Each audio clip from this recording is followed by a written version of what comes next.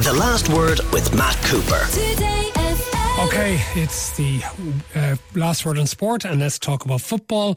Our 5 and 6 sports anchor Stephen Doyle is over in Amsterdam for tomorrow's game between Netherlands and the Republic of Ireland.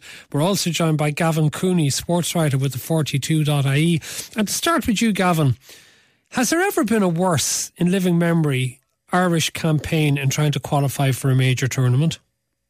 You're going back to the 1970s, I think, in the days of Liam Toohey there, Matt. I think it's been, certainly the results have been absolutely, they've been a disaster, really. I mean, Ireland have beaten Gibraltar twice, home and away, and lost every other match, and this has been the problem under Stephen Kenny's reign, that for all the progress and good football that we've seen, the results haven't been there, and there hasn't even been we haven't been able to fool ourselves that we might, top a group or qualify for something, because they've all been almost dead on arrival. Like Ireland's campaign here, now, they got a brutal draw with Holland and with France.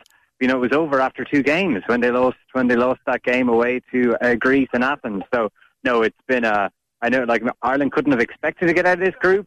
But the way, the means by which they've gone about it have been a massive disappointment. Because Stephen Doyle, a brave performance against France at home and only denied a draw by a wonder save at the very end. But we've been in tough groups before, and I don't think we've ever performed as poorly. And is it also sort of damning of Stephen Kenny's reign that each competition he's taken us into, we seem to have gotten worse during them? Yeah, I think that is fair, Matt. I think there's kind of 2 aspects to this.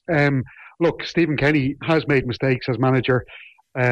We have left ourselves open, I think, the Irish team quite a lot in games. He admitted that this evening in the press conference here at the Johan Cruyff Arena.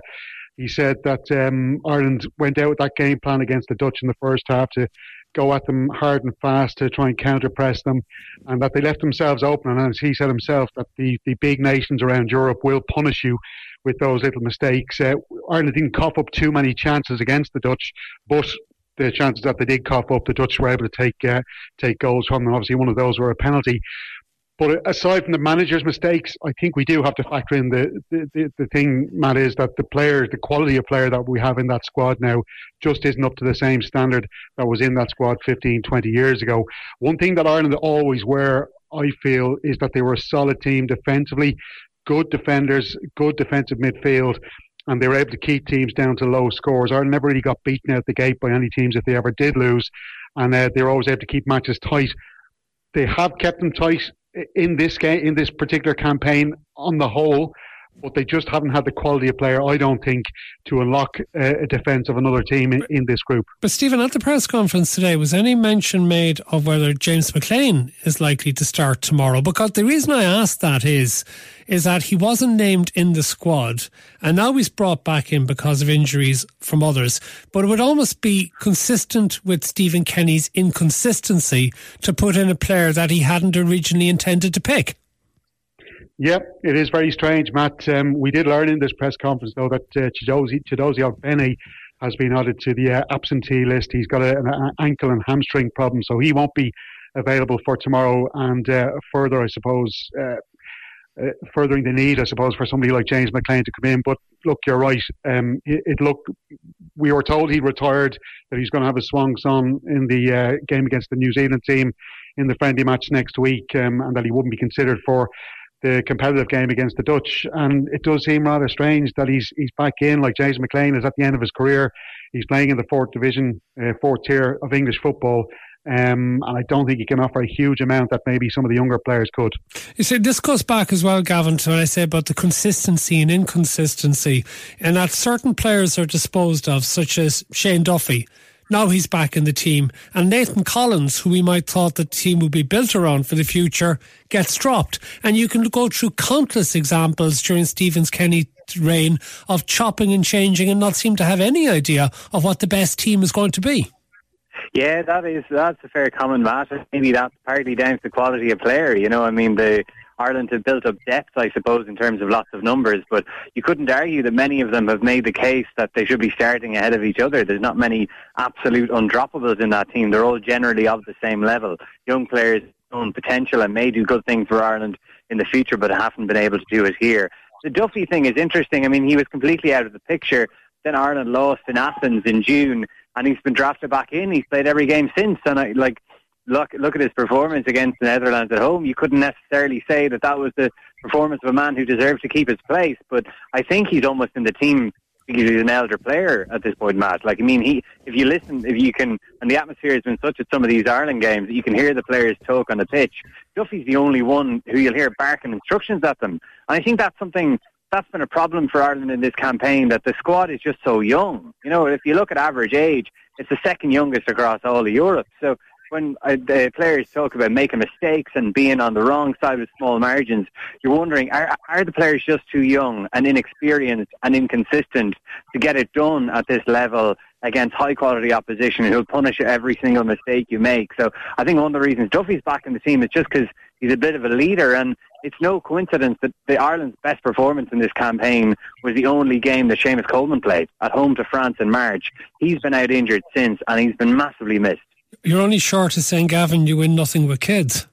I wasn't gonna leave myself open to circumstance with that, but I suppose it might make me as famous as Alan Hansen. So yeah, Matt, you'll win nothing with kids. Okay, what's the expectation, do you think, for the game tomorrow night, Stephen? Is it just a question of a draw would be an encouraging result? I'll give you an interesting one, Matt. I was just going through the records there. The Dutch have never beaten the Republic of Ireland in Amsterdam, would you believe? You'd have to go back to, they did beat the Republic of Ireland back in 1980, where's my stats gone here, 1982. That was in Rotterdam, and the previous win before that was 1934 when Ireland were actually playing at the Irish Free State. So technically, they've never beaten the Republic of Ireland in Amsterdam, surprisingly enough. But looking at that Dutch team, their squad, they lost Jeremy Frimpong yesterday. They're already without a number of key defenders. Sven Botman from Newcastle, Matthias de Ligt. They're not brilliant, are they? I mean, I know they had a good World Cup, but even since they've come back from the World Cup, they haven't exactly impressed. And the French have dealt with them quite comfortably, haven't they? Yeah, absolutely. And the other thing, though, one thing that Stephen Kenny did note is the fact that they beat the Greeks by 3-0, and they were 3-0 up at half-time in that game. So that goes to show you that they can be a real threat at home. But it's interesting listening to some Dutch journalists talking about the likes of Frankie de Jong, who they thought was the future for Dutch football. They thought this guy was going to be, the engine room of this Dutch team, and that he hasn't really established himself as that kind of big controlling midfielder in a top European side. But as we saw, he's out as it happens for that game tomorrow. And Virgil van Dijk could be the main man in that defence for them. And we saw how he did struggle a little bit against Ireland in that game against Dublin, or a game against Ireland in Dublin, when Adam Idah put under a huge amount of pressure in the opening stage of that game. And you have to think as well, Matt, Evan Ferguson, who's got off to a great start in his international career, it's a massive chance for him tomorrow night as well. He's shown that he can do it on the big stage. He was here in Amsterdam with Brighton just over a week ago playing in the Conference League. So it's a huge chance for him to go out. I'm sure he'll be really motivated. Yeah, but does it actually, Stephen, does it really matter? There's talk this week now that he could be Ireland's first ever €100 million transfer, that Manchester United might break the bank to get him at some stage in the next year or so. Such a move isn't going to depend on his performances in the game like tomorrow night, are they? No, absolutely not. And the thing is, well, Matt, as we saw with Ireland, or as we've seen with Ireland, he does struggle to get chances in this Irish team because there isn't the quality there to feed him the ball as he gets with Brighton. So it will be interesting to see if he goes to a Manchester United team. He's going to need top quality players around him, as we've seen this that current Manchester United squad maybe doesn't have that kind of quality that can be a striker of the talents of Evan Ferguson. But Gavin Cooney, I'm excited for him tomorrow. Gavin Cooney, what about Stephen Kenny? I mean, everything has been prefaced in what's expected to be his last competitive international. I mean, is there anybody who seriously thinks that Stephen Kenny will still be the Irish manager after the New Zealand friendly next week? No, the expectation is it's done, just bar the paperwork, really. So his contract is out at the end of this campaign. The campaign will end on Tuesday. There'll be a board meeting of the FAI at the end of the month. They have obviously got some other things on the agenda of the board at the moment, but the expectation is that this is over now. And I think in the months and years to come, I think people will look back and pick out the positives and look at all the young players he's brought through, and maybe you'll think that maybe Stephen Kenny got his dream job at a nightmare time when the players weren't available and he had to refresh everything. But the expectation among everyone, and I think privately he would admit it as well, that tomorrow night in Amsterdam will be the last time he leads Ireland in a competitive match. And is there any soundings as to who might replace him? Because obviously the FAI doesn't seem to have a bob at the moment. It has very little money available to it to go out and get a big name candidate. Will it even be able to afford the likes of Lee Carsley to get him out of the England under-21 job? I don't know. I think they might have to tug on Lee Carsley's heartstrings to get him over to take the Ireland job. Carsley is a compelling candidate, but we don't know. To my knowledge, anyway, it's not been the case that there's been any kind of contact made on the fly there. So he's a compelling candidate. But there was an interesting line in the Irish Sun a few weeks ago that Stephen Kenny is on roughly $500,000 a year, whereas the average salary for a manager in the Championship in England's second tier is about $1 million a year. So that'll just give you an idea as to where Ireland will be shopping. And I know everything at the moment is dominated by Stephen Kenny and his future, but the grim reality for Ireland here is that there is no manager out there that can wave a magic wand and instantly improve. Well, sort of, nothing is a guarantee. Yeah, Stephen, what sort of manager do we want? I mean, because, say, for example, he had for a brief period John Eustace as his assistant, who was manager at Birmingham recently, 6th place in the Championship before he was fired to make way for Wayne Rooney, which seems like a crazy decision by Birmingham. And can the Irish team really go for somebody like a relative unknown like a John Eustace, or to get people interested again and to get a sponsor in, does it need to be a big name manager? Well, Matt, I think everybody will tell you it's down to results. You need to get results. I think this Irish squad now, there's talent there. There's enough talent there for a good manager to work with. We know we've got good defenders there. There's one of the best goalkeepers in Europe, Gavin Bazunu, who I know has had a bit of a tricky time at Southampton, but he is improving. You've got Evan Ferguson there, who I think will be a massive carrot for any manager worth their salt to work with. If you can build a team around arguably the best young striker in European football at the moment, that's a huge carrot, I think, for any potential manager. I'm kind of thinking, Matt, you need somebody with a bit of experience, I think, at this stage. Don't say what one listener has just sent in. Sam Allardyce, with Robbie Keane, his friend from 4 games at Leeds, back in the FAI as assistant manager. Well, Matt, can I give you two? Listen, can I give you two that I've been banging on about for a while? Vladimir Petkovic, who was formerly of the Swiss national team, got them to 4 finals, I think, World Cups, European Championships. He got to a last 16 of a World Cup, quarterfinals of European Championship. They were very close to knocking France out of the last Euros, as it happened. He had a decent selection of players, but not really world beaters. And he's a man with experience. He was in charge of that team for, I think, nearly a decade. Another one I think would be worth looking at, I don't know how much it would cost, but Ruud van Nistelrooy, who left the PSV Eindhoven job before the end of last season.